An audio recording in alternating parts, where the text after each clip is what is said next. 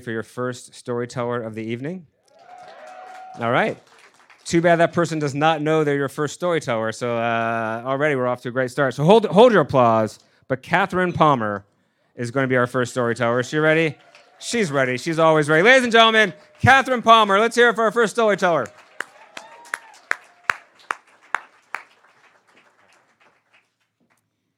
Our family was going to be in Bangkok for 1 week, and I had one goal: to see the Emerald Buddha. I didn't know a lot about it, but honestly, what else do you need to know? It's an Emerald Buddha. So we started out early the next morning, and I was feeling pretty excited till we got to the temple, and it became clear that we needed to take our shoes off. I'm not a fan of removing footwear, but I started to look around for one of those cubbies where you store your shoes until you're safely reunited. But what I found was a mound of shoes, about the height of a middle schooler. We were never going to see our shoes again. Evidently, this was the price of admission. So I told my boys to kick off their shoes. I said goodbye to my sandals.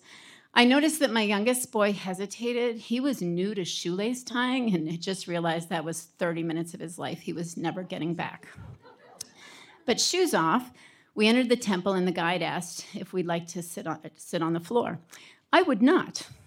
But then I realized he wasn't asking. He was indicating we needed to sit on our knees on the floor because it's rude to point your feet forward in a temple. So, just for the record, I consider sitting on your knees a childhood activity, but I took a deep breath, I reminded myself why I was there, and I lowered myself to my knees. The good news is I was no longer worried about my sandals because it was likely I would never walk again.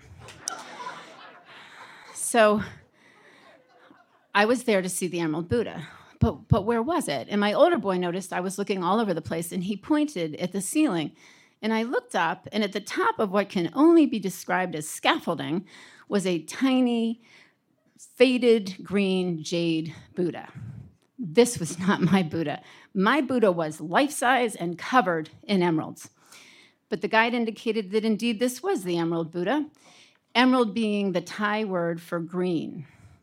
And he asked if we could feel the peace and tranquility. I could not.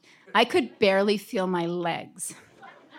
So I had forfeited a nice pair of sandals, would likely need orthopedic attention, and could barely see this jade Buddha up by the ceiling. It felt like the classic bait and switch.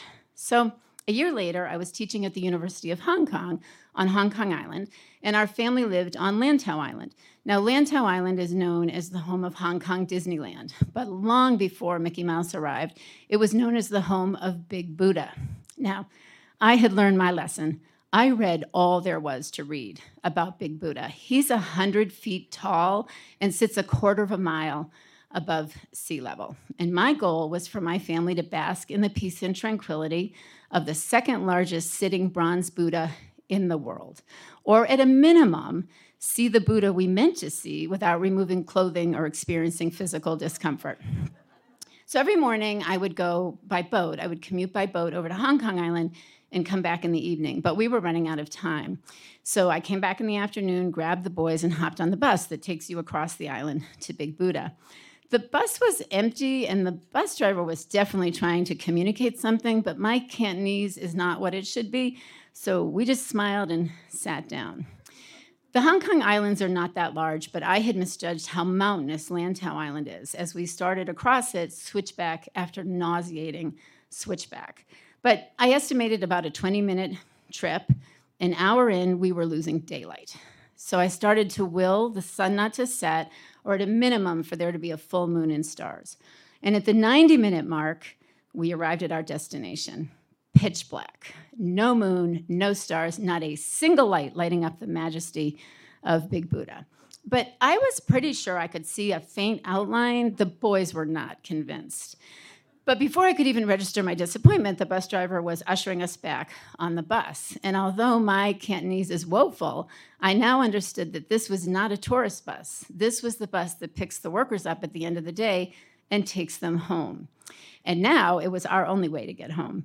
And the workers were in a hurry to get home. So they loaded on the bus with their big lunch pails, and the bus was packed. This was the tail end of SARS, everybody on the bus was coughing. So I had the boys take off their shirts and use them as makeshift masks. And we started out, and for the next 90 minutes, these lunch coolers popped open to reveal a stockpile of alcohol. And everybody on the bus, including the driver, celebrated the end of the worst day. So once again, clothing had been removed, physical discomfort had been experienced, and I was disappointed in yet another Buddha. A few months later, we're back in the States, and my girlfriend had a dinner party, and the boys noticed she had this little altar set up with a sitting Buddha. And she explained to them that when she was upset, she would look at it and she would feel calm. And I heard my son say, when my mom looks at a Buddha, she gets upset, especially if she can't see it. The hostess glanced in my direction. I shrugged. I had nothing else to add. That pretty much sums it up. Thanks.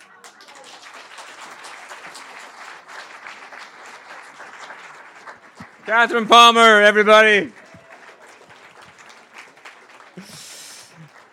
Oh my. If I had gone to that first Buddha, I'd still be stuck there. I don't think I can get out of that kneeling position. That's just where I live. I did forget to mention a couple things.